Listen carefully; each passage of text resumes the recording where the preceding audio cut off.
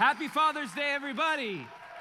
Big shout out to all the dads in the house. I hope that you enjoyed that video. I'm sure that you can all relate with at least one of those dads. Not me. I don't know who that was up there. But I hope that you've enjoyed service so far. I hope that you've had an appreciation for the bacon photo shoot we have out front, the putting green that we have in the lobbies. Big shout out. Congratulations, by the way, to those that won the putting contest. Man, come on. Hey, if that's inspired you to get out and play more golf, I just want to encourage you, be sure and bring 2 pairs of socks just in case you get a hole in one. Could not start Father's Day without a dad joke, right? But in all seriousness, happy Father's Day to all the dads. I want to welcome everybody in the room. Welcome our Boynton campus, Lake Worth. Can we just join in and welcome our Boynton campus joining us? We love you guys. I miss you today. In Boynton and Lake Worth together, let's just welcome all those joining us online from across the world today. One of those people joining us being my own father, I just want to wish happy Father's Day to you. I grew up watching my dad on a platform much like this preach the Word of God, and so for me to get to stand here today is really a kind of a cool thing. It's a privilege and an honor, and Dad, you're my hero, so I love you. Happy Father's Day. Hey, today I get the opportunity to continue this series that we've been going through called Rationalize. Rational lies. And it's all about our capacity as human beings to believe things, stories, and lies that just aren't true. Maybe we rationalize them in our brain and we accept them as fact. And the issue is that it begins to impact our thoughts and it begins to impact our emotions. But more than that, it begins to impact the outcomes of our lives. A couple of weeks ago, Pastor Junior kicked us off, and the lie that he exposed for us was that our task list is more important than our rest. I don't know about you, but that one hit hard for me, right? In a day and age where the hustle and the grind is glorified above all things, this idea that actually it's in reverse, that our tasks and our work isn't actually complete until we rest, it's such a countercultural thought, right? But how challenging for us. Just this past weekend, Pastor Scott exposed the lie that little choices have little consequences or rewards. But the truth is that little choices are like little seeds that grow into big trees that produce much fruit. And one way or another, we're going to have to eat that fruit, right?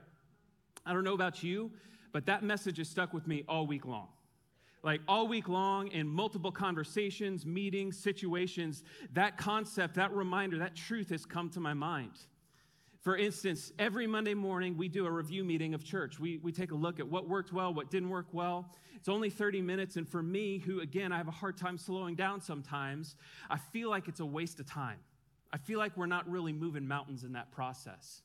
But after that message and after that epiphany, I realized, hey, you know what? Actually, over time, we've come a really long way in making Sunday service and Sunday church better. It didn't happen all at once, but little things over time grew into big impact and big results. The heart behind this series, the reason that we're going through this in the first place is because we want all of you to live an abundant life. We want you as your pastors to live an abundant life. I want to live an abundant life. I've never met anybody that would say that they don't want to live an abundant life. Who doesn't want a life that's marked by joy and peace and fulfillment? Who doesn't want to get to the end of your days and look back on your life and say, that was a life well lived? We all want that, right? I have good news for us today, that the desire for us to live an abundant life is actually in complete alignment with God's desire for your life. In fact, it says in John 10:10 that the enemy comes not only to steal, kill, and destroy, but I, Jesus, have come that you would have life and that you would have it more abundantly. Are you thankful for that? The thief comes to steal. Who's the thief? It's Satan, right? He's also referred to in John 8, I believe, as the father of lies. So the father of lies comes to steal, but Jesus, who is the truth, comes to give you abundant life. The word abundant there that's used in the Greek is parison, which simply means to exceed your expectations, more than you would anticipate or expect. what we're saying here, what Jesus is saying, I've come to give you life, not just a good life, but one that would far exceed the expectations that you'd even have for yourself. So we've got to remember that. We've got to see that. And we have to understand the fact that we can't pursue an abundant life and believe lies at the same time. So today I want to expose a lie that I believe is one of the greatest barriers to us living an abundant life, and that's this: that who I am and what I have isn't enough. Who I am and what I have isn't enough.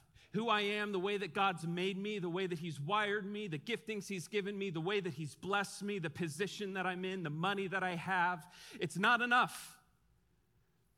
Before I get into how we can replace this lie with the truth, though, I want to first illuminate one of the primary ways that we come to believing this lie in the first place, and that's this: we compare ourselves to other people. Comparison. It's that simple. And honestly, it's probably not even that shocking, right? Like, we do this all the time. We go driving down the road, you're rolling down in your truck, and you look left, and that guy's truck is bigger than your truck. Next thing you know, you're in the body shop getting your truck lifted. I see all you homies parked out there on the grass. I see all those trucks. I just got a truck too, and it might be time to make some modifications. Here I come. You go to the gym, you see the body that you wish you had, so you start hating your body, and so you start doing the fad diets that don't work, and it just goes into this cycle, right? Or you go to the restaurant, you order your meal, you sit down, it comes out, you're all excited, your mouth starts watering, but then the guy 3 tables down, his fajitas come walking by, just putting on a spectacle. They're smelling all good, looking amazing, sounding great. You're not happy. If this sounds like you, you're not alone.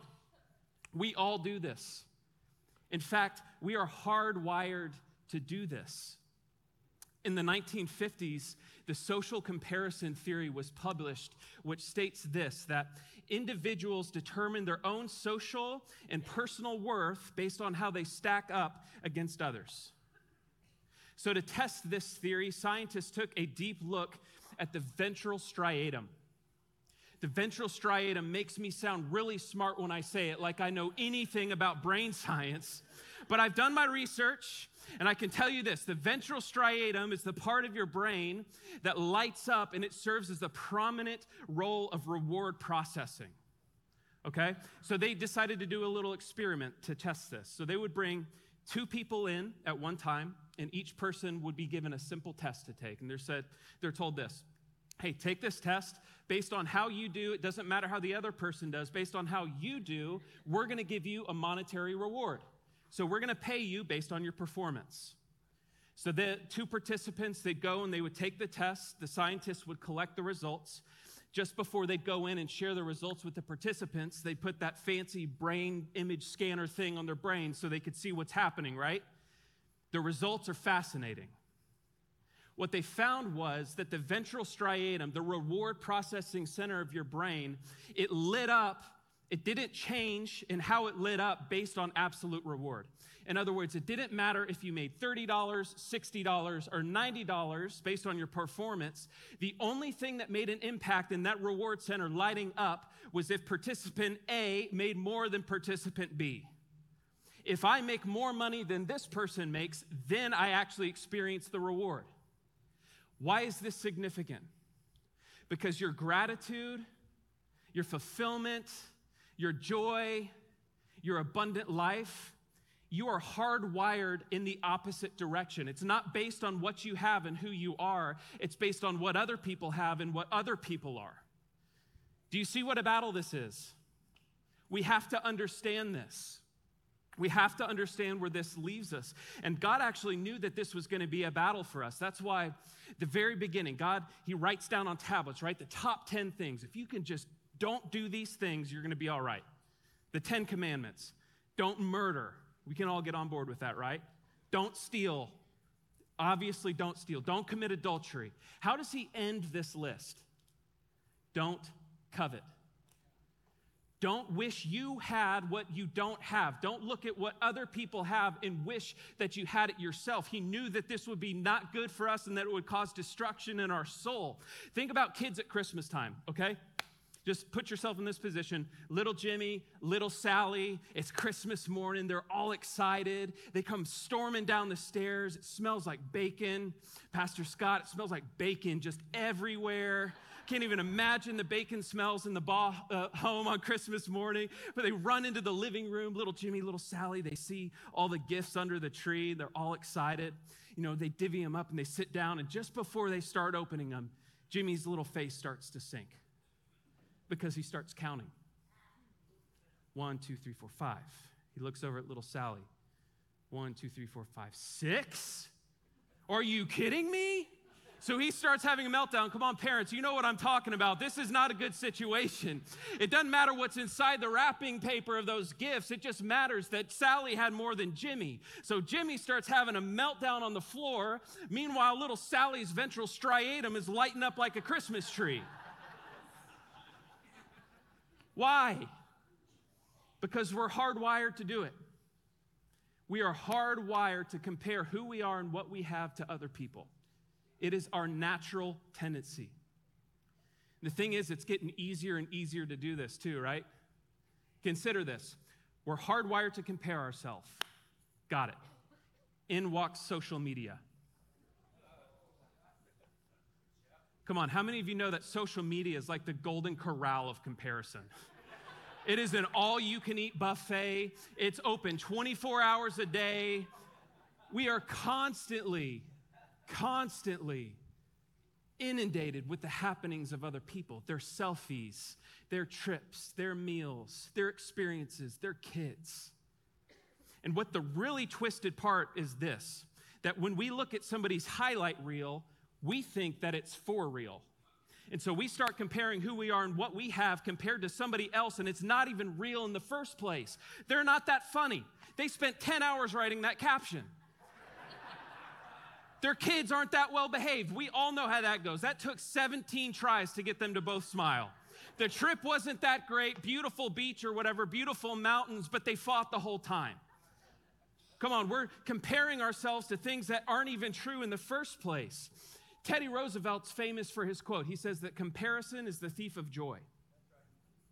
So it's no wonder when we take a look at the data sheet that Pastor Scott shared with us a couple weeks ago about the effect of social media and internet use on our mental health, it's no wonder that as social media use increases, as internet use increases, we can see, I think we have the chart to throw up there, we can see that the depressive symptoms and the thoughts of suicide go right along with it. When we compare ourselves to other people, it robs us of our joy. The danger is this, that comparison, this thing that we're doing, because it's so common, because it's all over the place, we start to minimize the effect that it has on our brain. We start to numb ourselves to the fact that we're even doing it at all. Who I am and what I have isn't enough. We compare ourselves to other people. We compare what we have. We compare our stuff. Oh, look at that boat he got. Look at that car he got. Look at that house. Look at the money. Look at this, that, the other thing. Whatever it is, we compare ourselves to other people. And what happens? Instead of joy, because joy is robbed, it's replaced with jealousy. We become a jealous person. And the Bible says this about jealousy, James 3:16. Wherever there's jealousy and selfish ambition, there you will find disorder and evil of every kind. So jealousy produces fruit that is in complete opposition to the abundant life. An abundant life is marked by joy and peace and fulfillment, while jealousy is marked with anger, greed, insecurity, anxiety, fear, you name it. It's the antithesis of what an abundant life is.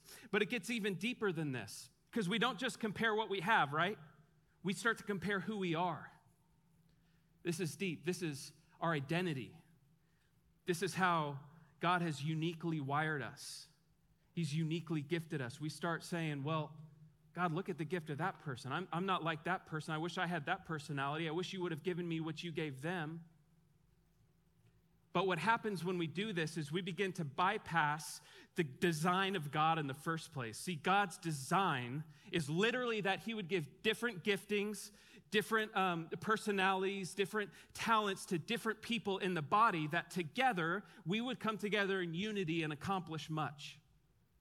In 1 Corinthians 12:17-20, it says this: if the whole body were an eye, where would the sense of hearing be? If the whole body were an ear, where would the sense of smell be? How many of you are grateful that your nose isn't an ear? That would look really weird, first of all, but you also couldn't smell those fajitas walking by. Just saying, very important that we have a nose. But in fact, God has placed the parts of the body, you, me, your kids, your parents, your neighbors, your coworkers, every single one of them, just as he wanted them to be. When we compare ourselves to others, we miss God's design. And when we miss God's design, we might just miss our purpose. So when I was in college, I got to go to Nashville, Tennessee. All right, some Nashvillians, I don't even know what you call them, Nashtown folks. I got some Nashville people in the house. I go to Nashville, I'm all excited. I grew up loving music, playing music, singing, playing, the whole thing, and I figured, hey, what better inspiration for a guy like me than to go to Nashville, to go to Music City, right? Home of some of the greatest artists that have ever walked the face of the planet, some of the most iconic venues of all time, places like the Ryman Auditorium, the Grand Ole Opry, places that you would just expect to find world-class music. Let me tell you what I didn't expect. First of all, that there would be live music literally everywhere. Like you could seriously walk into a Home Depot and there would be a band perched up on a stack of plywood playing to people. It's, all seriousness though, like everywhere you go, public spaces, bars, restaurants, street corners, stores, bookstores, music stores, you name it, there's live music. World-class music. It blew my mind that such talent existed in the first place. Some of the best talent that I'd ever seen up to this point in my life, I found in Nashville, and in most cases, they were playing to audiences of zero. They were literally playing to nobody. And I began to compare myself. I began to say, man, I am not that talented. I am not that gifted. And these people are playing to nobody. Nobody cares about these people. And I even remember this. I said this to my buddy that I was with. I give up, dude. Why should I even try? Look at this. This is so depressing. Can I tell you what I'm so grateful for, though? Is that I left Nashville 2 days later. I got out of there, man. And I did not let that comparison sink in. And this is what I learned. That God didn't need me to have the gift that he gave to somebody else to fulfill the purpose that he gave me. He needs the gift that he gave me to fulfill the purpose that he gave me. So I just want to encourage you in this place today, if you feel like that you don't have a gift like somebody else's gift, that's not what God needs you to have. God did indeed give you a gift, and he gave you a purpose, and you are perfectly made. You are perfectly whole in that.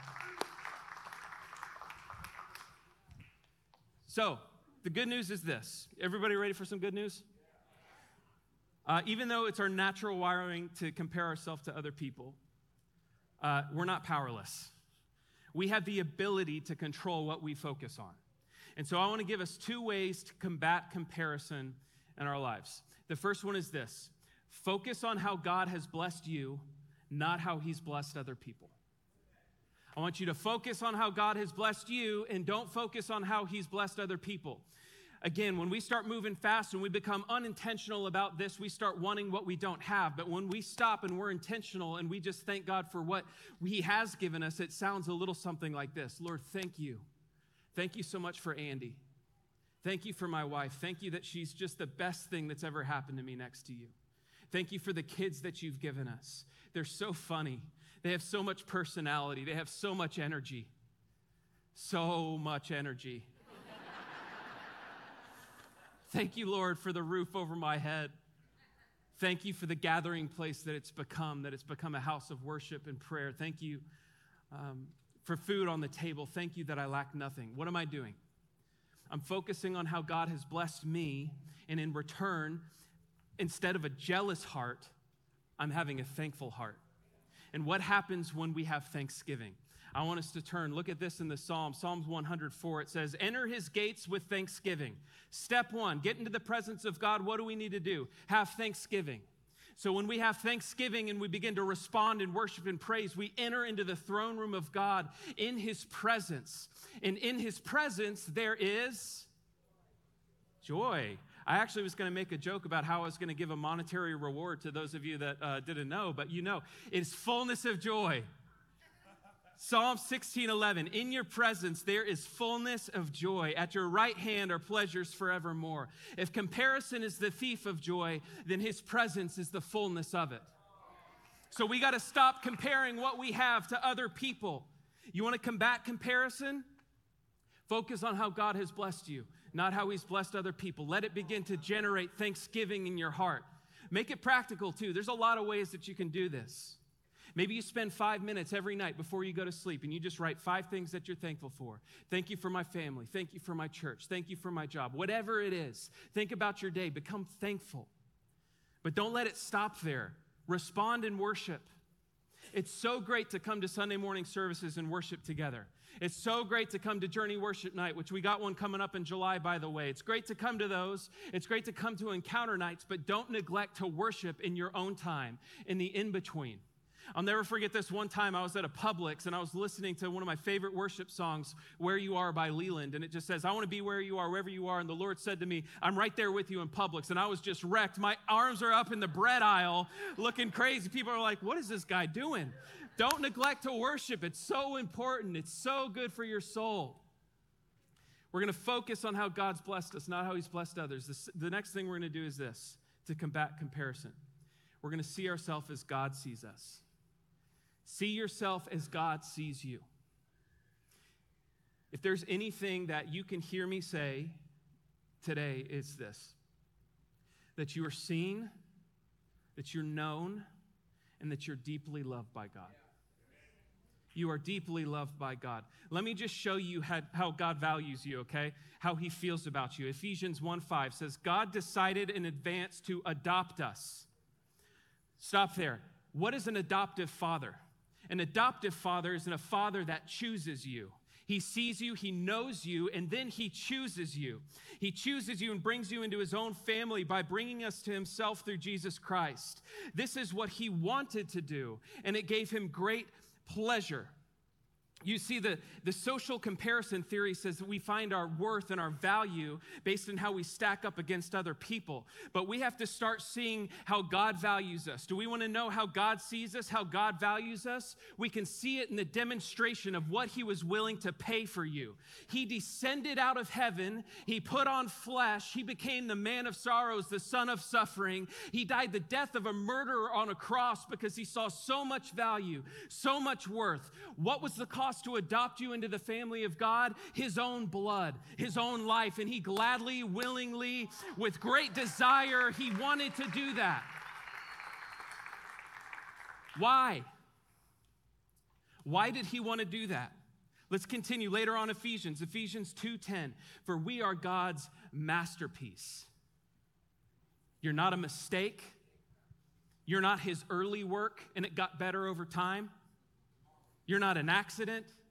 He didn't run out of paint. He didn't run out of clay. He didn't run out of ideas. You are a masterpiece that he's created anew in Christ Jesus so that we can do the good things that he planned for us long ago. He made you on purpose for a purpose so you can do the good things he planned. What does that allude to? He has a plan for you. You're a masterpiece that he's perfectly created for the good work that he planned long ago. He has a purpose and a mission. You're not here by mistake. You're not here for no reason. He's got a plan for you. And the more time that we spend comparing ourselves to other people, the less time we spend fulfilling the call of God in our life. But the opposite is true. When we actually receive that and we start to see ourselves as God sees us, as a masterpiece with a good work to do, we actually become an unrelenting force for the kingdom of God. And not only that, but we're not insecure about ourselves anymore, so we can become a cheerleader for the people around us, spurring them on, as it says in Hebrews 10, to do the good work that God has for them to do. And in the process, we step into God's design. As I step into my calling with my gifting, you step into your calling with your gifting, we come together and we start to change the world. We start to bring the kingdom of heaven to the earth. Thy kingdom come, thy will be done on earth as it is in heaven. This is God's design. This is God's design. And he's built you specifically into it. The same God that designed the grandeur of the universe, that set the stars in the sky, knows them by name, put the sun the perfect distance away from the earth, the one who created every single thing, every magnificent thing that you've ever laid your eyes on, that same God created you, and he says, no, you're my masterpiece. You're my masterpiece. I'm not gonna lie, it's been a pretty crazy season for myself. It's been a wild 6 months. Lots of really great things, mostly really great things. Honestly, I've been blessed beyond what I could imagine. But there's been some things that have been less pleasant. One of the really cool things is I've been given the honor and the opportunity to step into an executive leadership role here at the church. And thanks. Such an honor. It truly is. Thank you. It's such an honor to step into that, to come under Pastor Scott and to help him with just leading this church. What a privilege. But it's come with some more weight. It's come with some more responsibilities. It's come with just more things to consider. And I would be lying to you if I told you that I haven't had moments where I've been comparing myself to other people. I'm like, God, are you sure about this? Like, I feel called. I feel like you've affirmed this decision. I feel like this is where you want me to be. But when I look at this leader over here at this church, they're older, they have more experience. Like, I don't know, what about this person? Their gift of leading and teaching, they're so much better than me. And I start having this Moses moment, right? Like, Moses is called by God to lead his people out of captivity into the promised land. And his first thing is just like, well, Lord, like, are you sure about that? Like, what if they don't believe me? What if they don't listen to me? What if they don't follow me? And then he starts going in, oh, actually, now that I think about it, Lord, it's like, I'm not even a good speaker. I don't have eloquent speech. Like, I can't do this. It doesn't help when you have a critic either, right?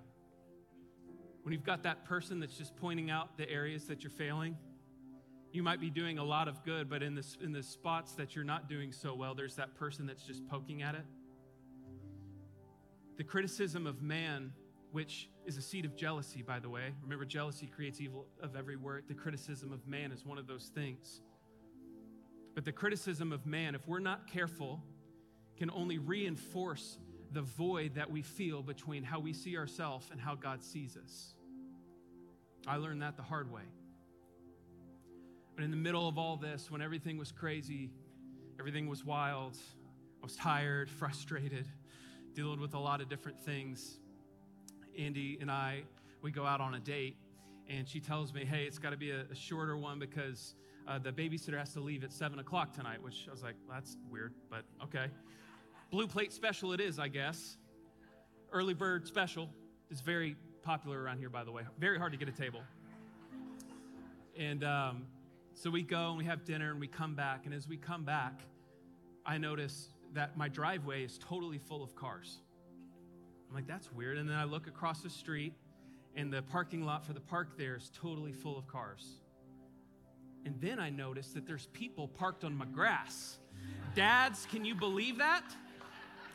They parked on my patch. How dare they? The audacity.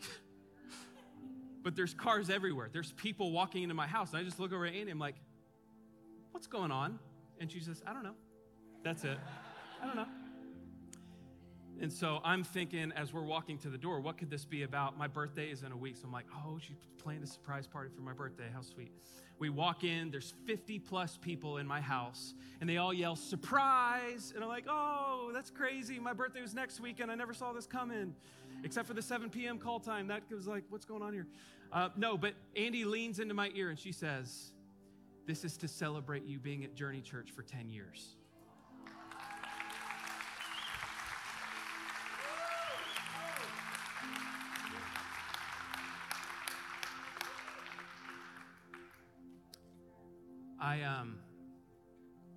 It was a special moment for me.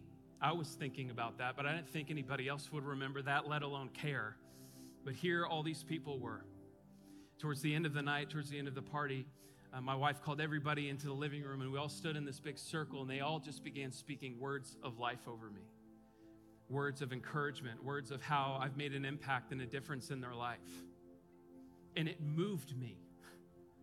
they became the mouthpiece for God that was just reaffirming that even when you don't feel like it, even when you feel like you're failing or you're stretched thin or whatever it is, I've given you all that you need and that I'm making a difference through you and through your faithfulness. And I don't share that to make myself sound special or unique in any way, because the reality is that each one of us has been called a masterpiece. Each one of us has been given a purpose and a calling. Each one of us has been given all that we need. 2 Peter 1:3-4 says, by his divine power, God has given us everything we need for living a godly life. Everything we need to live an abundant life. Dads, you feel the weight. You feel discouraged. You feel like you have a really hard time balancing the work-life thing. You want to be there for your kids, but you also want to do well at work, and you feel like you're failing in between. You start comparing yourself to people like Pastor Scott, who does these devos and these awesome values for his family, and you think, I'm not that far along in my spiritual journey. I can't lead in that way. You have been given everything that you need. You are a masterpiece, and you've been given a mission and a calling to lead your family, and you have more than enough. Look back in 10 years and just see what God does through you. Moms, mom guilt ends today. At Journey Church, and whoever's listening, mom guilt ends today. When you compare yourself to how another mom is doing whatever they're doing to love and to support and to raise their kids, it just creates this insecurity inside of you, and it doesn't need to be there in the first place. God has given you everything that you need. He's called you a masterpiece. He's given you the tools. He's given you the insight. He's given you the wisdom. And we can rest in that today. Who I am and what I have is more than enough. Thank you, Jesus. Thank you, Lord. When I focus on how God has blessed me and not how he's blessed other people, it creates a thankful heart where I enter into the presence of God and experience the fullness of joy that can only come from him. And I begin to see myself as God sees me, as a masterpiece with a purpose. And that lie just seems to fade away. So I just challenge us. I challenge you, church, Boynton, Church Online, everybody here. Let's step into the abundant life that Jesus came to give. The abundant life that he bought and paid for. Amen? Let me pray for us. Lord, thank you for the way that you love us.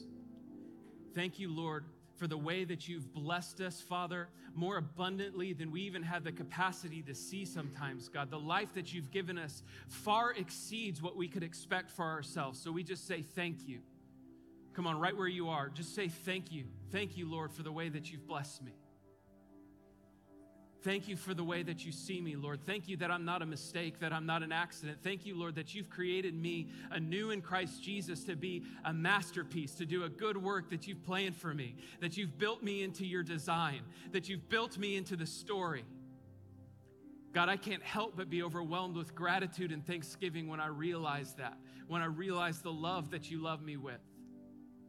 God, I just commit myself, just tell him this, I commit myself to living for you and for your glory. And as I do, I'm going to focus on how you've blessed me in the way that you see me so that we can make an impact on the world together and step into the full design, Father, that you designed from the very beginning. Lord, we love you.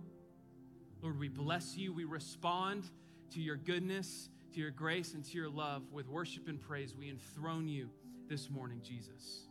And all God's people said, amen.